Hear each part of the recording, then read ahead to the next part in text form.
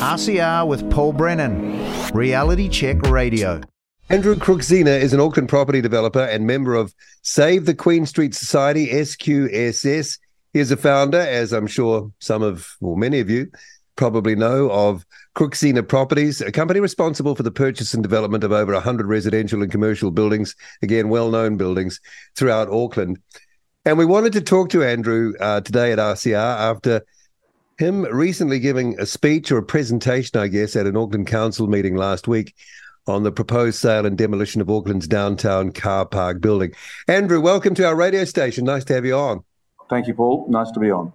Okay, so first of all, let's just talk about the state of the downtown area before we sort of get into the other stuff. It seems to me in the time I was there for 5 years, up till about a year ago.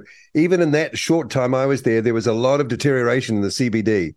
What's your view of the condition of the Auckland CBD at the moment? It's improving, albeit very slowly. And, two things have caused the deterioration. One of them was COVID, but some cities have bounced back from COVID and some haven't. And the second the main reason for the deterioration of the city has been the Auckland Council's series of mistaken, idiotic decisions as to how a city should operate, and the desire to prevent cars from coming to, going through and staying in the city. And their moves to both restrict car usage, create congestion where none was before and where it was unnecessary, to make people change their mode of transport to get out of their car into a bus, on a bike or a scooter.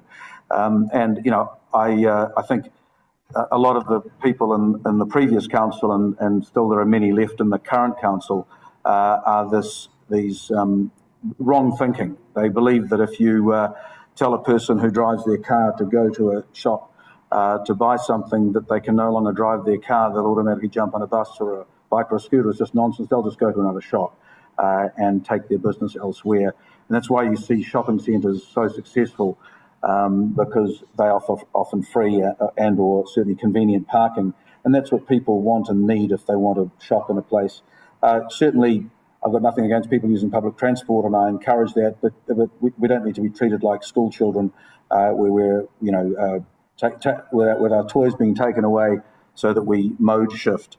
And a lot of the thinking of people in AT and council has been driven by this mentality, and it's caused significant damage to the city, to the people that operate in their businesses in the city, and to the general public that come to the city. And we're actually quite a spread out, dispersed city. There's no need for most of the traffic jams and time wasting that has been caused by absolutely crazy decisions by AT and council, but they're deliberate crazy decisions to create congestion so that you are upset by driving in your car and so that you change your mode of transport.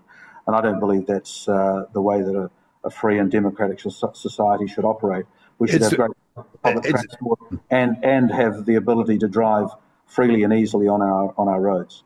It's reckless, isn't it? Because I don't think anyone elected those people to throw business, commerce, vibrancy, the things that people want to do, forgive the expression, under the bus. No one was asking for that at all. No, and look, people voted Wayne Brown in as mayor because they wanted change.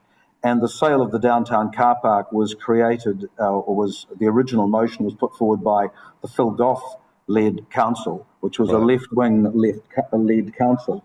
And Wayne Brown actually one of his campaign policies was to stop the sale of car park buildings. The open letter he wrote to Wayne Donnelly, who was the chair of AT, was to stop the sale of the downtown car park as one of the things that he wrote in a letter. And yet, at the moment, I would be concerned, but it may be that he voted for the sale, which to me is wrong, and it certainly doesn't accord with what he said he would do when he wrote that letter to Wayne Donnelly. Right. So, no one's going to say that building is a great architectural sort of landmark of Auckland or anything like that. And you'll tell us how many parks it holds. I think it's over about 1,500. So, if I can say, Paul, so it's very clothing a building. That's just a skeletal frame that you see. So if you look at Metropolis, which I developed 25 odd years ago, most people would consider that to be a nice building, and the first 8 floors is car park. So only it's put behind the stone columns and appropriate facade that disguises that. So it's a very, very simple thing to do to make that incredibly beautiful. You could put a green wall up against it full of beautiful plants and flowers. You could put any number of different facades on that building to make it beautiful. And one would expect, if one was to develop on top of it, which is my alternative proposal, that's exactly what you should do and could do and should do. We'll get into the your proposal shortly. Interesting looking at the plans that were had and the deals you say could be made out of this for a better outcome. So the plans were to demolish, leaving a hole in the ground. Was that the plan? No, so the plan that Precinct Properties currently have is to demolish the building, dig a 3 or 4 or 5 level deep, massive hole in the ground, to put 740 car parks under the ground, which is actually on reclaimed land really under the sea, and then to start from the ground up building 2 separate towers, one residential and one commercial, with large podiums, similar height to the existing car park, and then towers on top of those. The existing car park comes up to a level that sits pretty well in line with the M Social Hotel in front of the building. And so you need to get to that level anyway before you build a tower that it starts to have views of the harbour looking over M Social. So really what they're doing, Precinct, I went to their AGM last Tuesday, and they waxed lyrical about their ESG and how they have policies, green policies and saving the planet and all of that stuff. And in fact, the most terrible thing you could do is demolish that car park and dig a 4-storey hole of 1.5 acres in the ground. And I worked out with my engineer and my demolition contractor just yesterday how many 18-ton trucks would go back and forth to the landfill. And the answer is over 13,000 18-ton trucks would have to go back and forth to the landfill. All diesel. All diesel. So forgetting the road closure and all of the mess and shambles and the dust and that will be exhausted into the atmosphere while they're pulling down this 8-storey concrete building, and then digging a massive hole under the sea, and you really build a reverse swimming pool to do that. It's a massive environmental disaster by digging down, and it's a massive citywide construction and congestion disaster while you're sending 13,000 trucks to landfill. And then when you pick up all this concrete and debris and you stick it in the ground, that's making a shambles. So if Precinct is serious about being green, which it's obviously not, they would build on top of the car park and leave it there, where they can have their 740 car parks already built. The greenest thing you can do is reutilize an existing building. The least green thing you can do is to knock down an existing building and replace it with something extremely similar. It's a dreadful thing to do. And so I would say to you, if you're a shareholder of Precinct and you read their annual report and you read about their green policies, you can take that with a grain of salt. It's just lip service rather than the truth. Well, what's the relationship between the Auckland Council and Precinct? Do we know? Look, Precinct are a developer. They're a good developer. I think they do good work. They've built a number of, architecturally ordinary buildings, but they function very well. They built Commercial Bay. They own most of the buildings in that downtown block, some of which they developed as AMP properties, which is what morphed into Precinct. So, what's the relationship? Obviously, Council put the building up for tender. There is no contract signed with Precinct. So there's no legal agreement right now between Council and Precinct.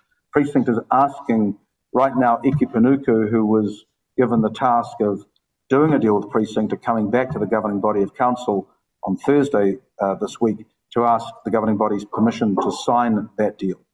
That deal nets $47 million to Council in the following way. Precinct pay $150 million as a sticker price, but that's not really what they're paying. Then Council are paying for the demolition of the downtown car park, estimated to be $15 million, maybe more. They're paying $13 million, Council are, as a deduction from the price, so Precinct aren't paying it, to M Social, who have the right, the current owner of the car park, the Auckland Council, there is a covenant on the title that compels the council to provide M-Social with around 100 car parks, and if that building is demolished, that right is unable to be performed, and so Precinct and Council negotiated with CDL that owns the M-Social Hotel to extinguish that right, no doubt temporarily until they rebuild 740 car parks and give them 100 back. And then in between times, Precinct has bought the Viaduct car park next door, where I'm sure the M-Social people are going to park while they've demolished the building. And they're giving them $13 million of your taxpayer, your ratepayers $13 million to get rid of those 100 car parks, probably for 3 or 4 years while the construction's going on. Right. So that's 15 plus 13 off 150 million. We're down to $122 million. And then Council, as part of the deal with Precinct, promises to demolish the Hobson Street flyover, now creating only one way to get through the city, which is Custom Street, rather than Custom Street and Key Street. That's quite a high volume flyover. Very high volume. I mean, again, it's deliberate congestion. So these left-thinking councillors, they want to make your life miserable and unproductive. It's part of the strategy so that you get out and walk, even if it's raining, take a scooter, even if you're 85 and have children with you, ride a bike, even if you have no legs, it's just mental stuff. And it's astonishing that we've somehow let these people get into a position of power. Chris Darby is the main force of this wrong thinking. He was joined by Pippa Coombe, who, thank God, was voted out by a very sane and experienced Mike Lee in the last election. She was the councillor for Auckland City, and she caused a huge amount of wreckage in our city with her mad policies. She's a cycle rider herself, but comically, the person who used the most taxi money of all councillors was Pippa Coombe. She spent $10,000 in 1 year on taxis. So very green on her bicycle, other than her taxi chits paid for by you, the ratepayers, $10,000. So, these people, it makes no sense what they do, unfortunately. Yeah, I think we all have to live with the effects of it. In that presentation, I think Chris Darby, kind of intimated to you that, that we shouldn't be talking commercially here. Already there's some kind of contract or agreement in place. That's just not true. And you came out and said, that unless it's signed, I's dotted, T's crossed, both parties, it's nothing. But it made him sound like he was kind of already made his mind up. No, Chris Darby is the architect of this policy. Right. Okay. And so he is trying to make the other councillors think that there is some legal obligation from council. But I know I have seen a communication from the chief executive of council that confirms that there is no binding legal contract with Precinct. Right. So they could go with this the is best. Scare. This is merely scare tactics that Chris is trying to use to scare councillors into thinking they have a legal obligation. But they and almost sort of supporting that ratepayers take a hit. I want to get into how you see this coming together real soon. First of all, though, Carpark, what sort of contribution does that make to that area? It's not only just people coming to downtown, it's people who wanting to launch off, go on ferries and things like that to other places. And as I say, I walk past there every morning for about 2 years. It was always incredibly busy there, always high utilization. So why would they want to, trying to get people onto bikes is one thing, but destroying or taking away business is another, because that's livelihoods. Look, it is totally illogical to any normal, sane person. The concept of getting rid of 2,000 car parks, that is a key element of the transport network, is madness. So we've got to think of it as part of the transport network. It's part of the network. It's part of the transport. If you live on Waiheke, many people have a car in the downtown car park.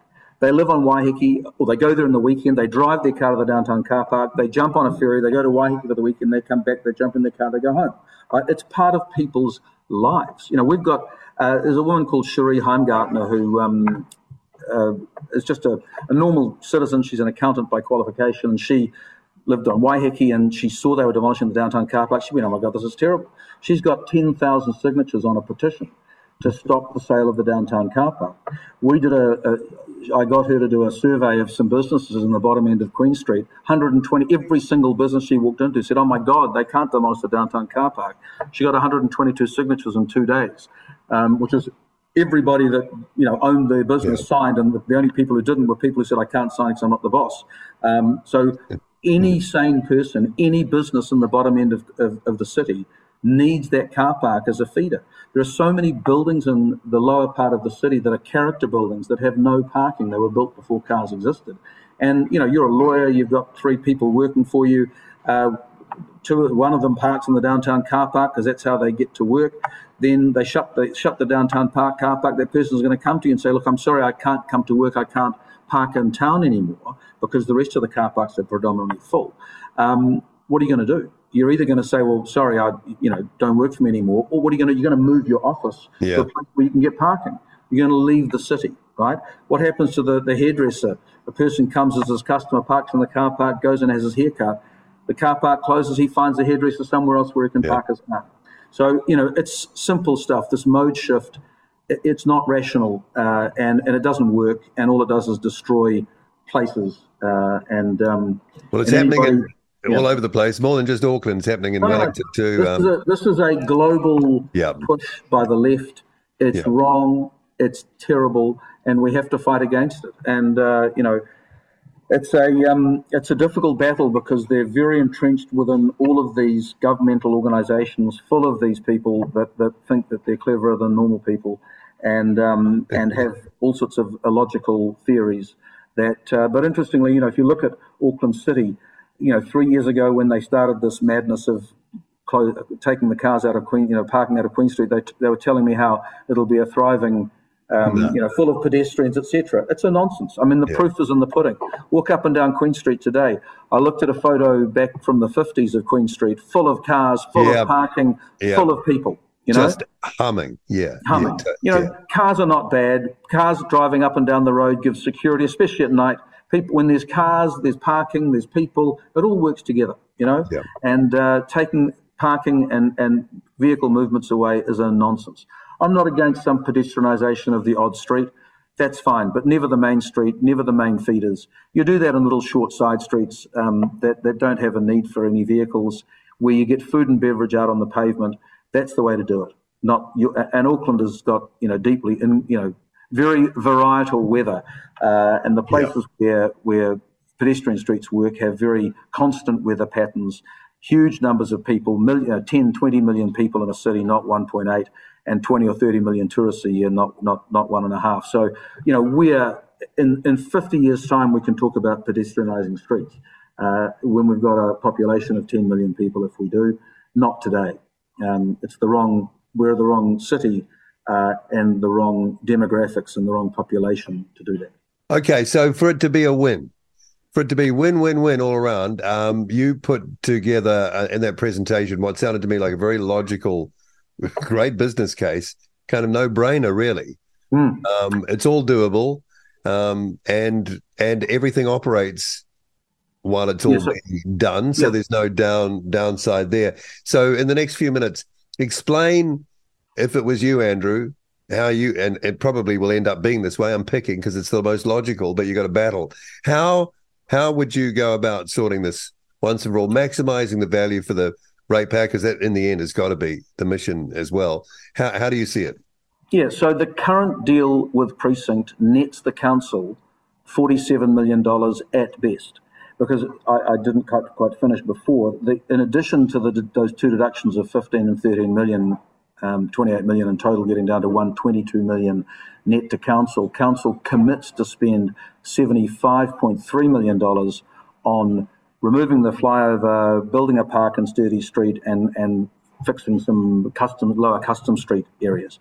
Now, as you've probably seen from CRL, it went from a budget of 1.1 billion to 8.5 billion. Council are not very good at managing their costs. So I would venture to say that the 75 million that council have said it will cost to do these works, which are part of the sale of the property to Precinct, might cost 100 million or 120 or 150 million. But let's take them at their word and say that actually it'll only cost $75.3 million. The net benefit in cash to council from the sale of this car park that has 1,944 car parks is $47 million. Now, very simply, every car park in there, if tomorrow the council strata titled that car park as the farmer's car park is strata titled, which I did 30 years ago, and there are 1,400 car parks there. If you tomorrow put those car parks on the market, for sure you would get $100,000 each, right? So there's 1,944 times 100,000, round figures, it's $195 million. So they're selling your very simple $195 million asset for $47 million. Crazy. Put that to one side. So I'm not advocating necessarily that they sell the car park as it is, because that would be an underutilization of the property. What I'm advocating is that they sell the development rights of the car park above the top of the existing car park. You do that very simply by building a big concrete slab up in the sky, which you hold up by running a structure, a steel structure through the existing car park, and that holds up this 3 to 4 meter thick concrete pad in the sky, and on that concrete pad you build 1 tower, 2 towers, 3 towers, as much as anything you want, because that pad is it's as strong as natural ground, and the structure that is holding it up that goes through the car park actually strengthens the car park as well, because you tie the car park to it, so the car park becomes seismically 100% forever. Because they said it was seismically challenged as well. It was another early argument, and I think you had a bit to say about that. I just mentioned that because... Yeah, that's another. There's a whole story around that. Basically, they have a report that's no longer valid, upon which they continue to rely, even though the engineers that prepared that report would have known that their report was no longer valid. Another tactic. Subsequently, so if you want to do something, how do you convince a person who doesn't know, isn't a specialist? One, you say to them, there's a problem, we're going to have to spend money on the building, there's a problem, it's seismically challenged. So you scare people. People are best scared. And the Chris Darby's trying to scare people legally by saying, oh, we could be sued by precinct, you've got to sell, you've got to do the deal. It's a lie. It's just a plain lie. Yeah. So, but it's having spent a bit of time watching the way that the left works, they're extremely good at creating falsehoods and having those falsehoods supported by minions within different organisations, and lawyers come along and give opinions that have been instructed by minions, and then people logically don't want to make the wrong decision, and they often make the wrong decision because they've given the wrong information by the wrong people. Yeah. So sorry, we're jumping all over the place, but I'm sorry, but you just reminded me of that. Yeah. So the car park currently isn't seismically a problem. It's probably not 100%. It's probably 60 or 70%. In fact, there is a report previous to this CompuSoft report that says it's 67%, as it happens, by a company called Opus. So the car park, no work needs to be done today on the car park. However, if you were to construct a new tower on top, you would need to bring the car park up to 100%. And the structure, seismically, and the structure that you put through to hold the new floor up enables you to tie the car park to that structure and therefore make the car park easily 100% at no more cost than the cost of the structure to hold up the pad. So I've had a valuer value the development rights above the tower, value the car parks that would be public car parks, and value the car parks that the buyer or the developer of the tower would want to buy to go with his tower. So if we just do the math very simply, there are 1,950, call it, car parks in the building. I've assumed you lose 250 car parks building the structure up to hold this concrete pad, so we're down to 1,700. Then the developer of the tower above would want 500 car parks to go with his offices or apartments or hotel that is built above. So now you're down to 1,200 car parks, and those car parks would be public car parks in the long term and would be managed either by AT or Wilson's or Tournament, one of the car park operators, but specifically managed as a public car park. My objective is that it's managed by AT so that they're able to moderate the pricing of car parking, because currently the downtown car park is the best value car park in town, and I think it should continue to be that way. And if it's owned by a government agency, then it can be modulated and moderated to be a price. And if I was running the city, I'd be saying, to get people back into the city, I'd be saying, right, car parking's free after 5 o'clock and in the weekends, because you encourage people back in. It's the right thing to do. So, if you have a commercial enterprise running it, it's difficult to force them to do that. Whereas if AT are running it, they could do that, assuming they were motivated to and not trying to run the no cars in the city agenda, and therefore they double the price, which of course. So I'd want, within this strategy, it's important that the end result is actually an accessible, affordable public car park for 1,200 cars for the city of Auckland. And I've seen a report from AT on the occupancy of the car park. So 1,200 car parks is the right number, and that would be a very full car park. Almost all of the time through peak times. Yeah. Obviously, you've got big events, etc., that happen in the city, and that car park's absolutely full every time there's a big event at Victor Arena or the Viaduct. There's something special going on. So it's how people come and enjoy our city, and we want people to come to the city, enjoy it, work here, live here, play here, eat here, dine here. That's what makes a vibrant and successful city.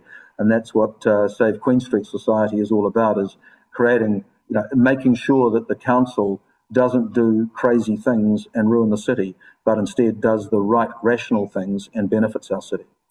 So back to the car park numbers. Yep. So on the analysis we've done, the 1,200 public car parks are worth $100 million, call it $90,000 each.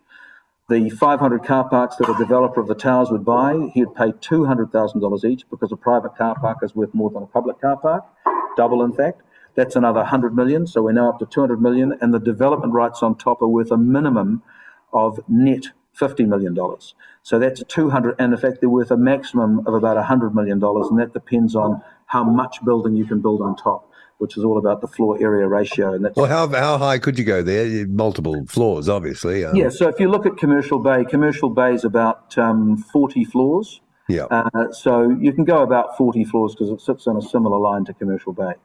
And you might do that in one or two or three towers. It's a lot of square meters I'm picking. Yeah, so right now you can build between 83,000 and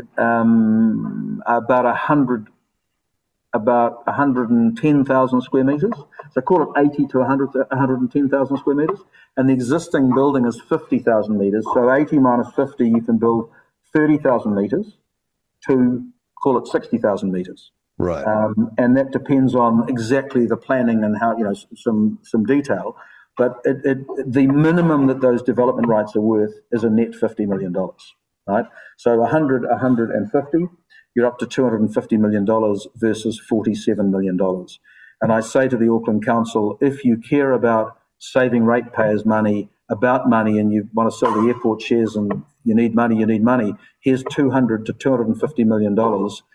That is a gift for you by simply changing your strategy as to how you go about selling this car park. There are two reasons not to do the deal with Precinct. One is to preserve 1,200 public car parks for the City of Auckland. The second is you make an extra $200 to $250 million. It's a no-brainer. Yeah. Only somebody with an absolutely ideological bent to eradicate car parks from our city would want to not do this. And unfortunately, there are too many of those people that are currently Auckland City councillors. At the end of your presentation and the Q&A that followed, I think people wanted to applaud, but they were quite reserved. There was a trickle of it, and maybe that's not what you do in those meetings.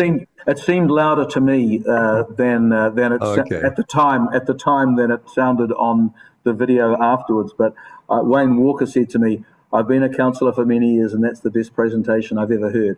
So I was quite buoyed by that positive comment. And you got it in the duration too, which they keep tight, I think, probably on purpose as well. So, question time ran up to 30 or 40 minutes. Yeah. But I mean, it's a 5-minute time frame to present a solution that will earn them $200 million. Yeah.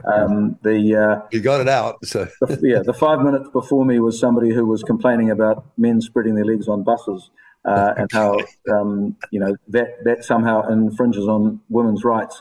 in public transport. So I thought that was sweating the big stuff as opposed to you. That was an equally valid thing to be talking about for 5 minutes. But there you go. So there was a certain reaction. So Andrew, what do you think is going to come out of that? You got a dogfight on your hands, or will logic and value win the day? We'll see on Thursday. So it'll be fair to say if the council seek to decide to sell the car park, Save Queen Street will be bringing a legal action to prevent that from happening, because it is the wrong decision. All right. Well, we're going to follow this closely, and we want to thank you for coming on and explaining that. It was really interesting. Pleasure. Thank you, Paul. Nice to talk to you. And let's catch up and see where you're at maybe after Thursday, because we'd be interested to know if you're going to hit the legal button there. Yes. Yeah. No, we'll happy to be in touch. Look forward to it. RCR with Paul Brennan, Reality Check Radio.